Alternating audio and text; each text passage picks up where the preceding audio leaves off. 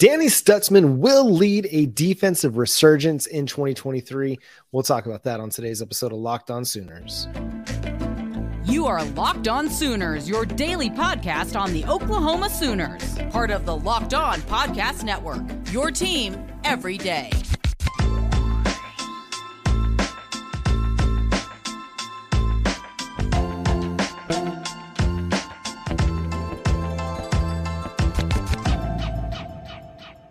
What's up, Sooner Nation? Welcome to Locked On Sooners. Today's episode is brought to you by LinkedIn. With LinkedIn Jobs, you can hire qualified candidates more efficiently by matching open roles with people who have the skills, values, and experiences to help you achieve your 2023 goals. Post your job for free at linkedin.com/lockedoncollege. Terms and conditions apply. My name is John Williams. You can follow me on Twitter at John9Williams. My buddy here is Josh Helmer. You can follow him on Twitter at JoshOnRef. You can also hear him Monday through Friday from 9 to noon on 94.7 The Ref in Norman. And Josh, coming out of the Newcomer Media Day, Brent Venables had some really positive things to say about Danny Stutzman, after his first season starting for the Oklahoma Sooners. And I mean, really, it seems like he's kind of that leader on the defense now. Brent Venables called him Oklahoma's best player in the Cheez-It Bowl. So I'm kind of buying all the Danny Stutzman stock at this point in time. Had a really strong first year as a starter at linebacker. Now is going to be relied upon to be a leader for that defense. And I really think that he's still an ascending player. Here was the quote, if you missed it, from Brent Venables. Quote, "Danny was outstanding in our bowl game. I think it was quite obvious. He's the best player in our defense. And I say that because I'm not worried about Danny, getting full of himself. But I'm also going to recognize a guy that I think we can build a defense around. And he's got a lot to improve at too, physically, fundamentally, understanding. But he's a guy that's been putting in the work, and he's fanatical about putting in work and improving. Got a great sense of desperation," end quote. I'm with you. That's some pretty hefty praise from the head coach, who obviously has the track record, John, of receiving terrific linebacker play. So he knows when he's got the goods in a linebacker. And it seems like Brent Venables feels like, okay, he was public about the fact that it took 8 to 10 weeks for Danny Stutzman to ask for the playbook last spring. But remember when we had podcast on the Prairie Gate, Brent Venables was the first to say, wait a second here, hold up. Danny Stutzman is doing some really, really nice things for this team. So he's clearly, Venables, very, very high on, what Danny Stutzman has already done, what he already means to this defense, and then obviously where he thinks Stutzman can go. And to be real too, they need him to be that guy. Like, they need him to ascend to an elite level at the position, because you don't really have much else. The rest of your linebacker core is 2022 and 2023 signees and Shane Witter. Like, that's your linebacker group as of right now. Deshaun McCullough coming in. If he's your cheetah, then he kind of factors into that as well. But the rest of it, I mean, it's a lot of guys with a lot of potential, but you don't have any experience, really. I mean, Jaren Kanak is your most experienced linebacker. I mean, Deshaun McCullough played edge last year, so he's going to be making a move if he ends up at cheetah. So you're looking at Danny Stutzman and Jaren Kanak as your most experienced players, and you feel good about what you got in Stutzman. Now you need him to kind of take his game to the next level and really continue on that trajectory. And I think he did play well down the stretch of the season, but it's hard when you're playing 90 to 100 snaps in a game to maintain that same level of play in the fourth quarter that you had in the first quarter.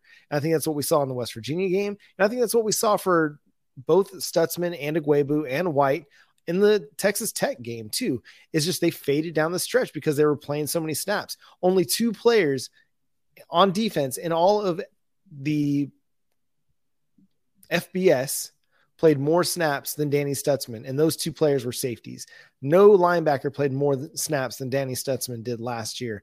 And I mean, I think he did an admirable job when they didn't have any other answers. Again, this was a defense that had a hard time getting off the field. Now, he was part of that defense that had a hard time getting off the field. But again, just his first season as a starter. And I really think that the relationship that he has with Brent Venables allows Venables to say things like, hey, he wasn't mature enough last offseason. And then coming into this offseason saying he's our best player, or one of, he basically said he's our best player. And I think you can probably see the difference in just the way kind of he operates in the program and the way the program operates with him. And like, I don't know if he's the guy doing all those interviews with the newcomers that you saw on the OU social media accounts, if he's not taking everything else seriously, if that makes sense. Yeah, he's a jokester. He's got a fun personality, but if he's not doing all the other little things right, do you think Brent Venables is signing off on him doing, these newcomer interviews with the media? Maybe not. But to me, that's just a sign that he's doing everything else right. And this might be too high of a bar to hold somebody to, but for what it's worth, Danny Stutsman last season, 6 games with double-figure tackles. And I know we've done this demonstration or had this conversation before where the total tackles tally is sometimes maybe a little misleading, right? But just in a general sense, 6 games with double-figure tackles tells you, tells me, tells all of us something's going right with Danny Stutsman. I mean, that much is clear. There's some serious production there. 2 games last season with multiple tackles for loss, 4 TFLs versus Kent State, and then a pair of TFLs versus Kansas. He did have 1.5 versus Texas, and he had 1 versus Florida State. Again, this is where I say maybe that's trying to raise the bar a little bit too much. If a linebacker's coming downhill and stopping somebody, rush of 2, gain of 1, great, right? But I would like to see maybe that TFL number in that regard elevated just a little bit for Danny Stutsman to take that next step forward, just that one little bit quicker bit of recognition for Danny Stutsman. But I read the comments just like you did, John. I mean, to me, that's Brent Venables saying this is the best player on our defense, and I expect him to be the best player on our defense. So you're asking about kind of efficiency, tackling efficiency. And I think this is a really interesting thing that Pro Football Focus does with their stops statistic. It's one where they basically, a stop for them is considered a play in which the defense creates a loss for the offense, not necessarily a loss of yards, but it's an inefficient play. So on first down, if you don't gain 40% of the necessary yards to get a first down, then that's considered a loss for the offense. The player gets a stop. On second down, I think it's 60% of the yards. And then on third and fourth down, has to be 100% of the necessary yards to gain to get a first down. And Danny Stutsman, I mean, he led the Sooners in stops going away. He had 54 stops. The next best was David Agwebu with 37. If we want to look at this just on the Big 12 scene, give me 1 second to pull it up, but I bet he's pretty good on that front as well, because I mean, the dude was around the football. And I think that's one thing that really stood out about Brent Venables' defense this year is that, I mean, they flew to the football and they tried to get as many tacklers to the ball carrier as they possibly could. Amongst linebackers in the Big 12, Danny Stutsman was number 1 in the conference with stops. So yes, I mean, we talk about how the tackling number can be a bit misleading. The stop number is not at all misleading. That means he's creating plays that aren't winning plays for the opposing offense. He's getting getting the ball carrier down before they're gaining efficient yards. Again, number 1 amongst linebackers in the Big 12 in stops. And then amongst any position, it looks like for the Big 12, he was number 1. We can just go by, in the nation. Let's see where he's at. He was number 12 in the nation among all defenders at the FBS level in stops. So yes, tackles can be misleading, but I think the stop number is the one that really shows that this is a dude that's making efficient plays for the Oklahoma Sooners defense. You want that missed tackles number to drop a little bit, that missed tackle percentage to drop. He was like 14%. But again, I think that is attributable to the number of plays that he played for the Oklahoma Sooners defense. You get some better depth, which Brent Venables was very adamant about, saying that the depth is much better at the linebacker position this year than it was a year ago. You get better depth. You get guys that you can, like, if you got Kobe McKenzie that can come in and play the will and give you 4 or 5 series, maybe 3 series to spell Danny Stutsman, man, that's so much better. Then it gives you an opportunity to keep Danny Stutsman fresh for the fourth quarter when you need somebody to come on the field and you got to have a play then you got Danny Stutzman at his freshest to make that play. And again, another year with Schmitty in the strength and conditioning program is also going to make him better conditioned to be able to sustain a high level of play through 4 quarters. So I think everything is really working in the favor of Stutzman. I also think, Jordan Kelly, Isaiah Coe ascending into being starters. I think that's really going to benefit this defense as well, because those two dudes, they're both really good kind of two-way players, both really good against the run and can generate some pass rush. And so they're going to make things a little bit easier for the linebackers, in my opinion, than maybe like a Jalen Redmond, who was a really good pass rusher, but I felt like he wasn't as good of a run defender as Oklahoma needed last year. So again, buying all the Danny Stutzman stock, I think he's going to be a phenomenal player. And I also like that you get a guy with some speed next to him, like a Jaren Kanak, playing the other linebacker spot. And I really think that matches up very well, as opposed to having two like big, strong guys that they had in Stutzman and Ugwebu last year. Not that they're bad players, but it's nice to have a little bit of athletic diversity, if that makes sense, at the linebacker position. Sure. And if that light bulb has fully clicked on for Jaren Kanak, we've seen the athletic ability that he has. So all of a sudden you start thinking about pairing that opposite Danny Stutzman. And oh, by the way, you got a Deshaun McCullough that we'll see where he's going to factor into all of this. It sounds like the early return on that question is that they're looking at Cheetah for him. I still kind of look at McCullough and say, okay, this is someone that to me, I don't know is necessarily going to be locked into any one thing. I think that's trying to figure out right now throughout the spring and into obviously the fall next season. Okay, would it work long-term at Cheetah? Because this is one of our best football players. And simply put, we got to find a way on this defense to get McCullough on the field. And if it works at Cheetah, then great. It works at Cheetah, right? Alongside, and then you're talking about maybe having the best set of linebackers. And, I don't know about McCullough's coverage skills, but, some guys that can cover a little bit too. We might have the best collection in the Big 12 if that light bulb clicks on for Jaren Kanak, and if it works for McCullough at the Cheetah, where you can, basically have a 3 linebacker set, obviously, when you want to there. We have recruiting news that we got to hit out there. We got recruiting news as well. The, one thing just real quick before we move on, the numbers, one of them that jumped out to me when you start talking about the stops is that's encouraging. To me, that's encouraging. It tells me that Danny Stutzman, for the most part, is doing what he's being asked to do. It's just Oklahoma collectively, John, that third down percentage defense number of 41% that they allowed last season. That's not just Danny Stutzman specific, right? I mean, that's just Oklahoma defensively. To me, that's the big number. If they can improve that, they're going to be light years better. They were 88th nationally in that department. But again, we've got recruiting news to talk to you about, but not before I tell you that, hey, small business owners, hiring managers, you know that you want success in 2023 and success in 2023. It all depends on the team members that you surround yourself with. That's why you got to check out LinkedIn Jobs. With LinkedIn Jobs, you can hire qualified candidates more efficiently by matching open roles with people who have the skills, the values, and the experience to help you achieve your goals. LinkedIn Jobs, it helps you quickly attract qualified candidates to your open jobs with targeting tools. They go beyond resume data by using insights from your job post, your company, and their 875 million member profiles to post your job in front of the most qualified candidates. It's why small businesses rate LinkedIn Jobs #1 in delivering quality hires versus leading competitors. So check them out.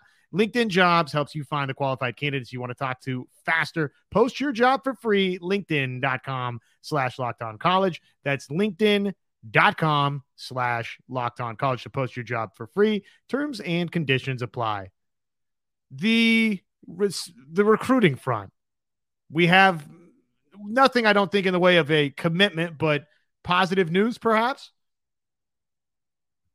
Yeah, the Oklahoma Sooners received their second prediction for 2024 safety, Michael Harris. Sorry, Michael. Where'd he go? Michael Patterson McDonald. My goodness. Sorry, everybody. Been a long day. Michael Patterson McDonald, a 2024. He's an unrated safety prospect right now out of Westmoore High School in Moore, Oklahoma, and very intriguing prospect.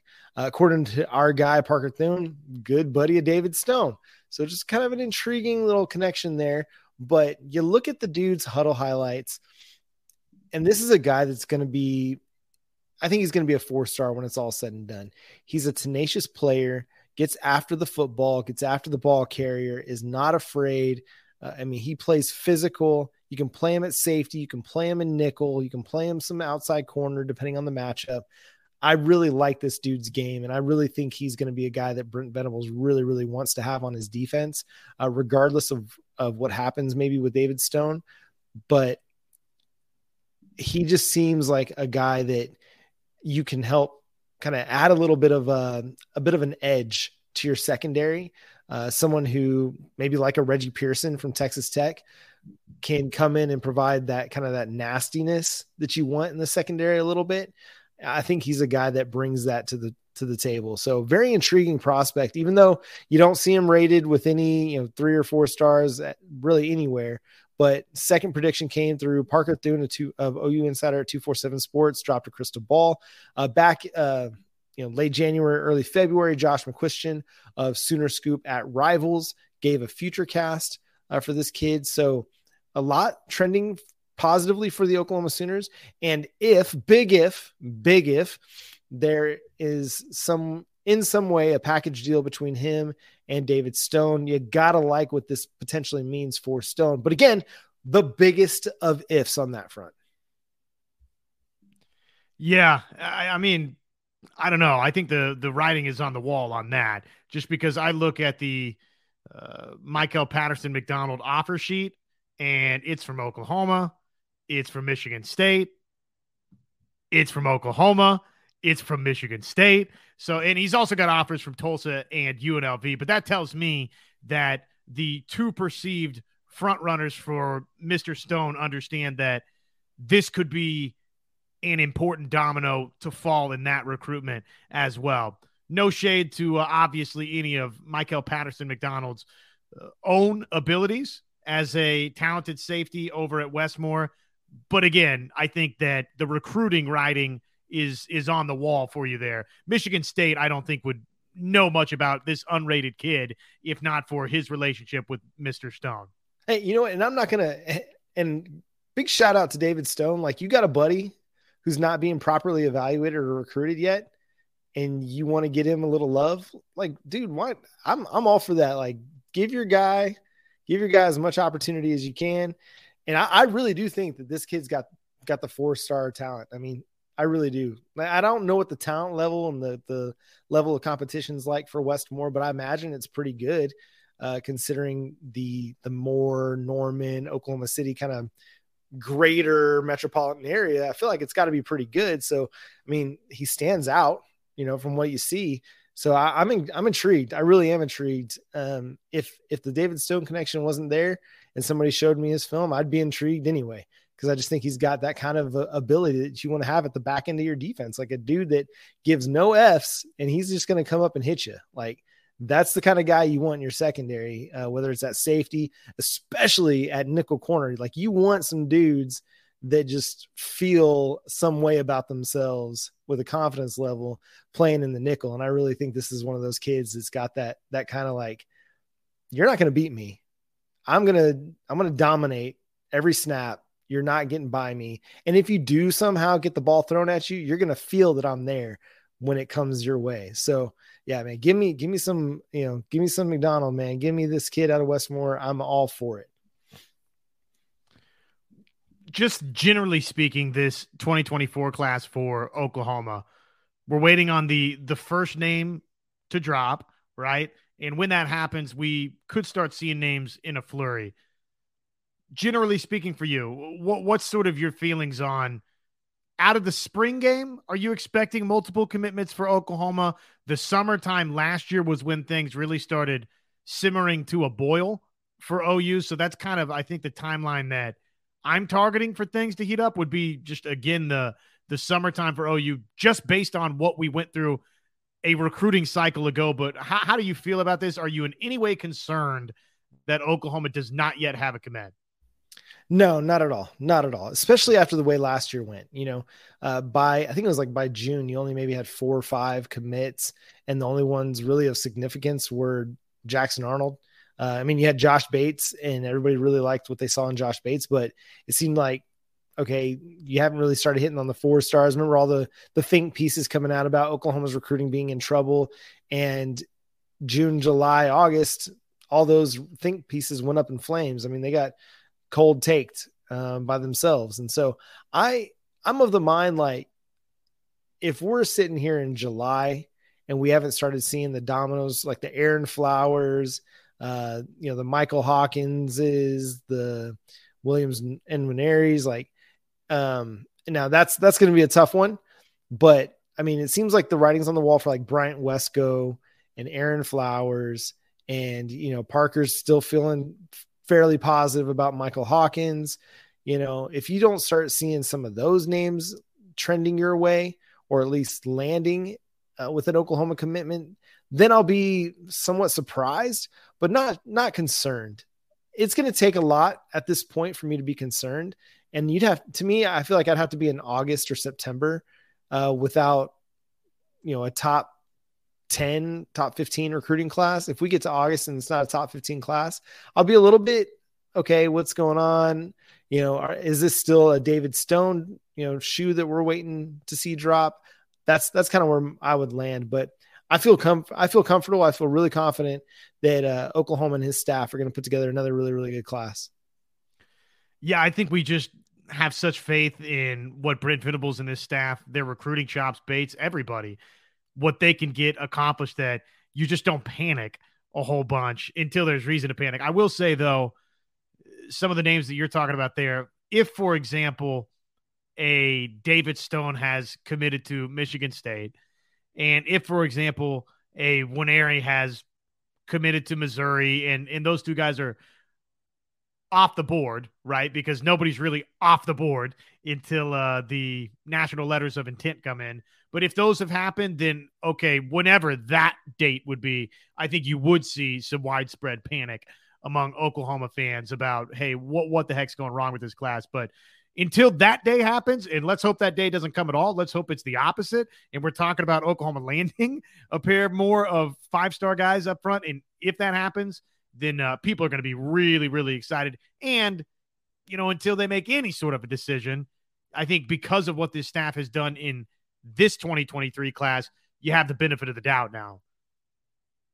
Yeah, until National Signing Day, the early signing period or the signing day, I'm not going to count Oklahoma out of any of their targeted, recruitments.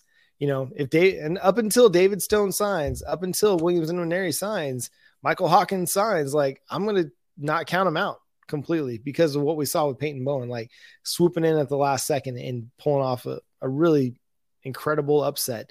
So recruiting is never going to stop. And we won't know for sure. But I really do feel like with Venables classes, we're going to have a really good idea of what this group looks like by mid to late summer. And yeah, did they have a couple guys flip out of their recruiting class last year? Yeah. You had, Ashton Cozart, you had Colton Vasek, you had Anthony Evans, but there was a lot of, extenuating circumstances with those guys. Cozart, a Pacific Northwest guy, Colton Vasek, Texas legacy. It was kind of a shock that they got him in the first place. And then Anthony Evans, his mom is a Georgia fan. He wanted to play for his mom's favorite team. So again, extenuating circumstances. I think more often than not, the guys that Oklahoma gets committed by August or so are going to be sticking with Oklahoma because that's just the way Brent Venables is going to operate. He doesn't want these guys committing too fast, too soon, and then flipping those commitments. So I think that's just going to bode well for the Sooners. All right, we got some hot topics, Sooner sports off the gridiron to discuss here after I talk to y'all about Built Bar, the best tasting protein bar ever. Easy to eat, 100% covered in chocolate. It tastes great. It's great for you. Anywhere from 130 to 170 calories, 4 or 5 grams of sugar, 17, 18 grams of protein. You're not looking at a lot of sugar, which is fantastic. I know if you're looking for a snack, often it's easy to just go look for the cookie or go look for a candy bar. Well, Built Bar has got you covered with a well-balanced protein option that gives you the craving fix that you need, like gives you that sweet fix that you're looking for, and you're not paying for it with all of the fat, all the carbohydrates. You get a great protein bar that tastes great with great flavor options like the peanut butter brownie and the mint brownie, which are my personal favorite. Also great granola bars over there as well. So go to built.com, use promo code LOCKED15, get 15% off your next order over at built.com.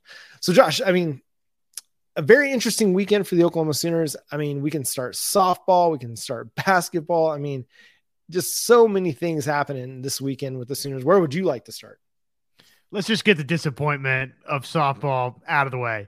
Yeah. Number one, Oklahoma, uncharacteristically, loses to Baylor. They did have the tying run on third base with 2 outs in the 6th inning after cutting a 4-1 deficit down to what was the eventual final 4-3. But obviously, by now the final tally being 4-3, Oklahoma didn't plate that runner, and they didn't plate another one in the 7th either. So Baylor came away with a surprising win over number one Oklahoma. It's a huge win, obviously, for the Bears for obviously their seeding case whenever that point in time comes. I'm shocked. I'll raise my hand and say, look, I was right here.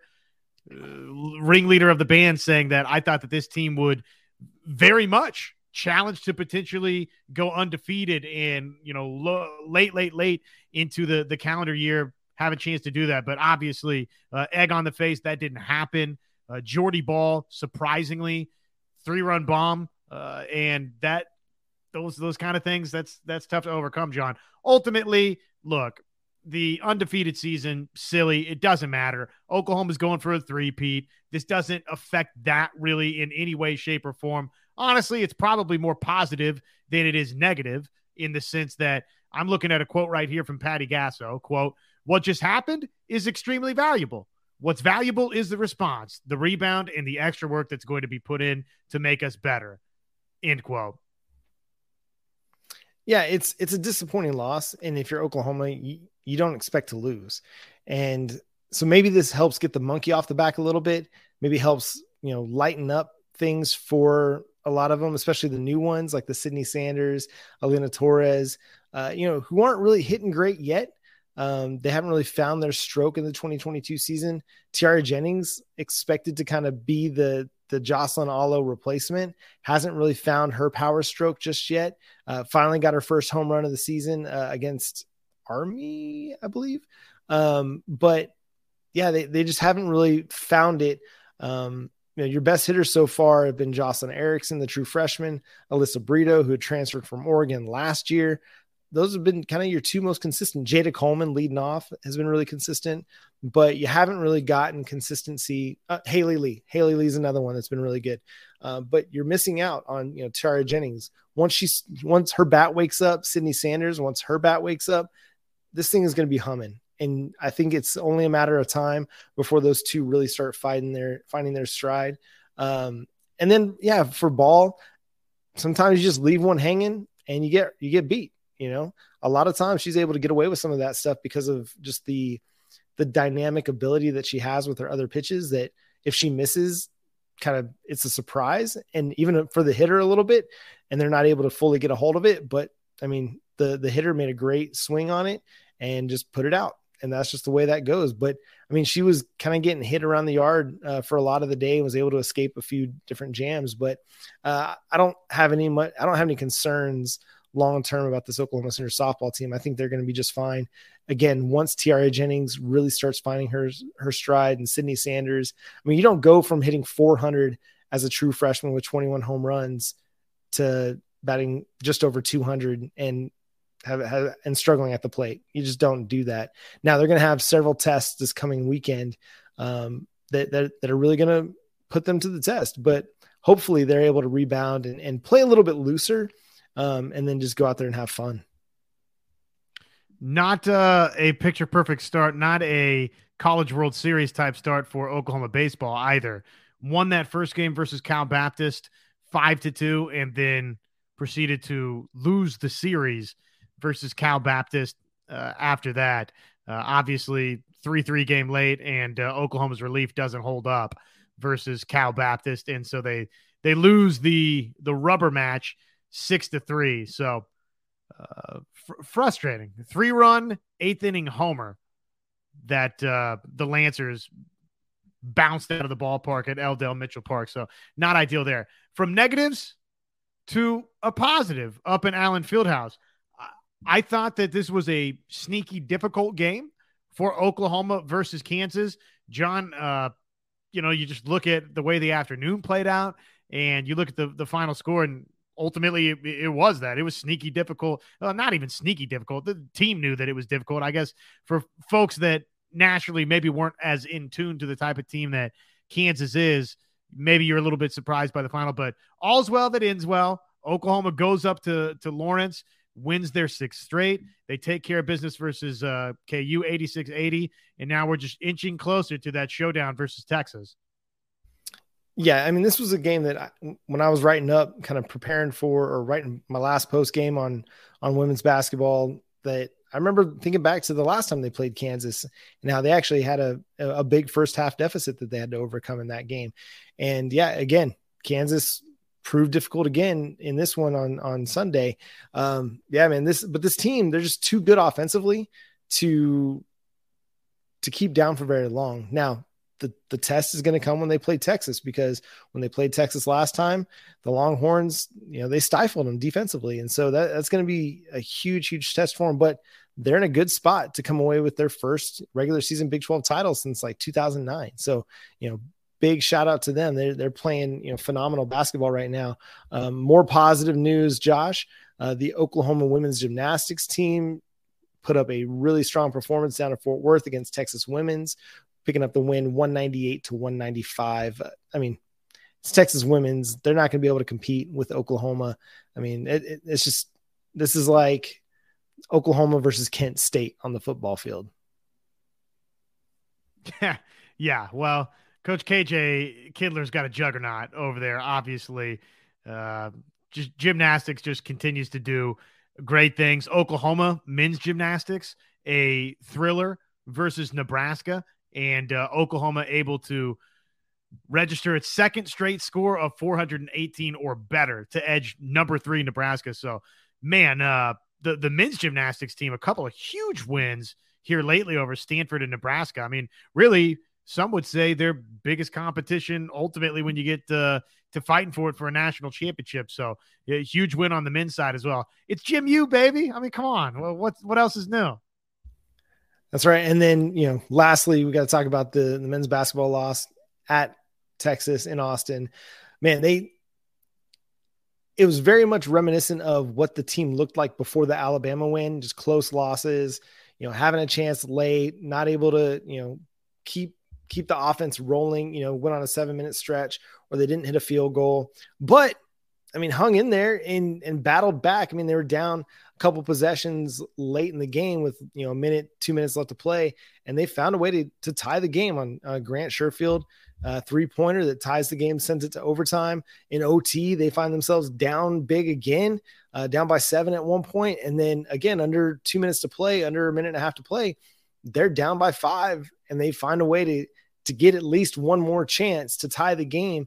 Just wasn't able to get the shot to fall. So these last couple games against Kansas State and against Texas, I feel like, okay, we're turning a corner here. We're not getting blown out. We're not losing by 30 points or 23 points.